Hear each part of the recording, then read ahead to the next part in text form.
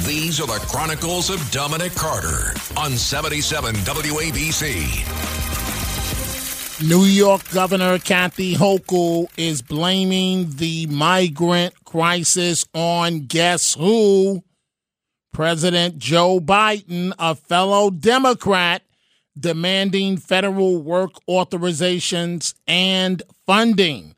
Governor Hochul demanding in a letter she sent to President Biden that the Biden administration step up and take action to address the surge of migrants free flooding into New York. And this is in her first public appeal to the White House since this crisis began in 2022.